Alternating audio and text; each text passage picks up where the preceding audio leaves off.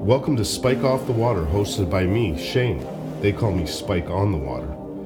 Our podcast is all about boating, boaters, boating environments, and everybody that's on the water. We love it, and we want to share it all with you. Thanks for tuning in. Let's get into a new adventure on the water.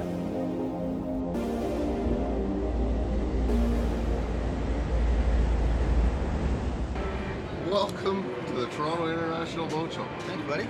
Good to see you. Good to see you. We're with Dean Taylor from Treasure Island Marina, and I want to get all this on video too. Dean Taylor from Treasure Island Marina, welcome to your very first podcast. I know, I'm a little nervous. Don't be nervous, it's just Spike Off the Water. We met first time over at the Boating Ontario conference. That's right. And probably many times before that. NY Dock, what's that? NYDOC. So, NYDOC. Yeah, we have a booth over here. So we sell the marina. We have the marina, but we sell a lot of docks. And so we're a dealer for NYDOC, which is out of Huntsville. Out of Huntsville. And how long have you been doing that over at Treasure Island Marina? Is that your marina? Yeah, the Treasure Island Marina had it for 7 years. This is our 8th year. Yeah. And the docks is 3 years.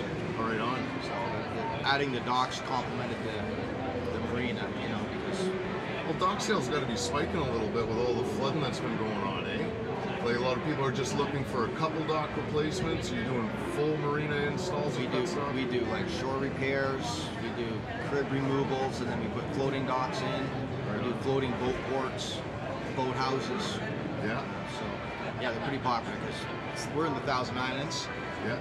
It's just a disaster up there. It's like boat house. You've seen it, You saw it at the Toronto the conference. They were showing pictures of it. So Yeah. No, we had it harsh right around here in the Toronto Islands, and a lot of the yacht clubs are just out of commission. And it was disgusting. Like I've got my rib, and I used to have a wall spot at Toronto Harbor Marina, but they had to push me up to a regular dock, and it's like. Yeah, I wonder what they're going to do there, because it looks like it's going to be high again this year, right? So that's what we're expecting, totally. So the point of this podcast is just, getting stories about people that work on the water every day. So there's stories out there for people to look at our industry as something that they could get into. There's a lot of gaps in our industry, and I think everybody that's in it started from somewhere at some time that's totally different from the next guy. So what is your earliest boating memory? My earliest boating memory as a kid? As a kid? How'd it go? Well, we had a cottage.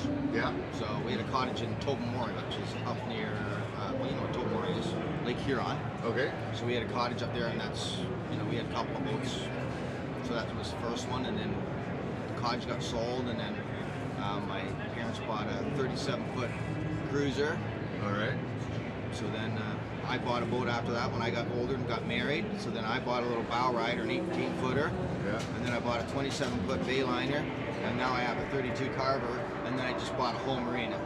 It's just cheaper to put I don't have to pay for the slip. You save it on parking, eh? And gas. And gas, no doubt, eh? Well done, that's a major move. So we're talking about, the inception story, how you got in the water, and you're saying you were young at the cottage, so that was all about fishing and tubing and water skiing and just getting in the water. Love the water. Right? Yeah, I'm a water baby. I swim as much as I possibly can, so throughout the year, because it's pools. I don't like pools, so I'm a lake guy. Right? Yeah, it's a huge pool difference. Doesn't do the same thing as getting in a lake does for me, anyways. But well, I tell you what, the way I learned to swim, my dad was Spike, I was Wee Spike, and Spike took Wee Spike and chucked him off the dock. He said, "Good luck, kid." I know. I did that to my son too. It did not go over well. Oh no? They don't float right away, eh? No, what the heck's with that? We used to float back in the 70s. I don't know. But no, the next question on our podcast is, what is your greatest adventure on the water? Something that made you say, "Oh my gosh, that was awesome," or "What the heck? What have I got myself involved in?" A story on the water that was just awesome. Something that sticks out like that? In a positive way? I don't know, hey, it could be the light, the dark. We're capable of everything, man. Was it a boat ride? Was it an adventure somewhere? A journey you took? I can give you one. Because we had our boat at 27 Bayliner. We had it in Picton. Okay. or Pickering. Right? All right, yeah, that's a much different And neighborhood. but my boat was launched in. My boat was in Whitby Harbor at that time, at the Whitby Marina. Yep. So me and some friends went to Pickering, and we went for lunch or for dinner actually. And when we were coming back, it got dark, and I figured, oh, we're okay, because everyone was saying at the dinner table, "Are you okay to drive the boat at night?" I'm going, yeah, it's fine. We'll be able to find it. We'll be able to find the Whitby Harbor.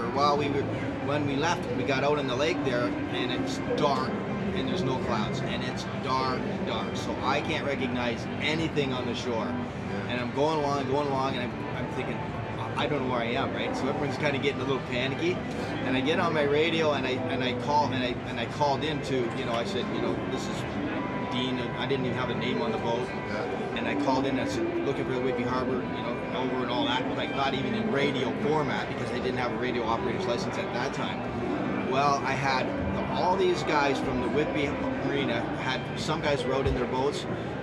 One guy, there was a fisherman out there, and he said, "Dean, I'm here." He goes, "My name's Chuck," or whatever. He said, "I'm going to flash my lights, follow my lights." And then all of a sudden, all these boats started flashing their lights outside the bay to the marina and guided me all in. Then one guy came out. They come out the port to give you One a guy signal? came out the port to get me in, but the guys that were out in front of the marina flashed their lights so I could at least get to where I was going. It was way off in the distance. I could see the light flashing. Yeah. And I managed to get over there, and we managed to get in. So it was pretty cool, like the camaraderie. Yeah. And for those guys to kind of do that and take that initiative to help me out, it was kind of cool. That is an awesome story to know. I know when you're traveling at night there, or the sun goes down on you, you're looking to the land for different landmarks. Hopefully a tall building like the CN Tower. Exactly. When it's dark, when there's cloud cover in it, you're in the middle of the lake. You can lose the city and have no idea where you are, and maybe you got a digital GPS and it's showing you Not the way. back then, I did. But if you don't have that, you're looking for landmarks. So yeah, having your radio on board and knowing how to use the radio properly, can get you a little bit of help out there. And yeah, motors are always there to help. Well, you have each all other that out, now. right? Like, you have all the apps, Navtronics. You got the Wave app. Oh yeah, right? yeah. Like you can get connected while you're, just a little bit offshore. I've been in the middle of the lake and lost a signal for maybe, 10, 15 minutes. Like Lake Ontario, it's got good coverage from both sides where you can actually get connected. But that's just got to be legendary in your memory of being on the waters when all those lights started blinking and you just felt that relief, right? Where it was Another really cool I'm not alone. Another really cool thing was that, I don't know if you've ever done this, but I crossed over from Whitby over to Wilson, which is right across the pond, right? Yeah, straight shot. When you get in the middle of the lake, once you're right in the dead of the middle, what's really cool is you can't see any land anywhere. You ever done that? Oh yeah, 100%. That's a cool feeling, because you're like, I can't see anything now. I'm just literally in the middle of the water. It's infinite in every direction, and thank God for compasses. Or I could be doing a loop out here until I run out of fuel. But the real goal of this podcast, like I said, was to get stories for people to listen to. But it's really about the young people understanding how diverse our community and our culture is. This lifestyle is for everybody of every age, of every culture, of every religion, from everywhere in the world. Coming to the water is something that a lot of people do, but getting on the water is something that people really assume is it's a high price of entry. That's just not accurate. It's not true. Well, we actually, at the marina, we rent boats. So we rent bow riders, like 20-foot bow riders. We have pontoon boats, and we have jet skis. So, and we get a lot of people from Toronto who haven't had any boating experience, and we take the time to get them. We'll spend like 40 minutes to an hour showing them how to use their boats,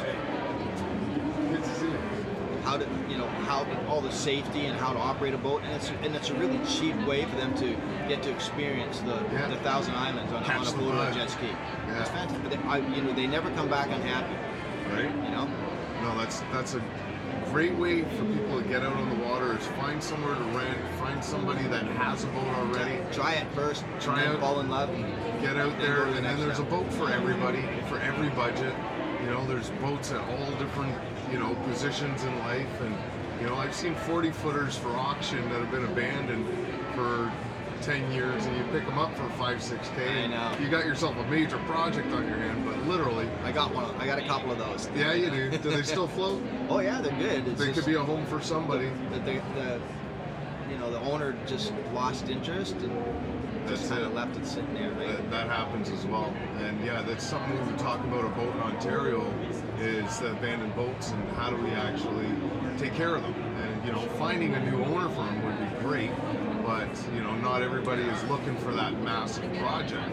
But for an entry into the boating lifestyle and the boating business for a young person, for somebody in junior school, high school, what do you think their first experience should be like? What are they looking for as a young person coming into the boating lifestyle? I don't know with this generation, what they're looking for. I know what was exciting for me, because when I was like 10, I was allowed to drive a little 16-foot aluminum boat with a 9.9 on the back. And that was just the most thrilling thing ever. Like, I would just say, Dad, can I take the boat? Can I take the boat? Every day it's like I need to go on the boat, because you get that acceleration at that age. Yeah. So I don't know at their age. I mean, the jet skis and the new stuff is really cool.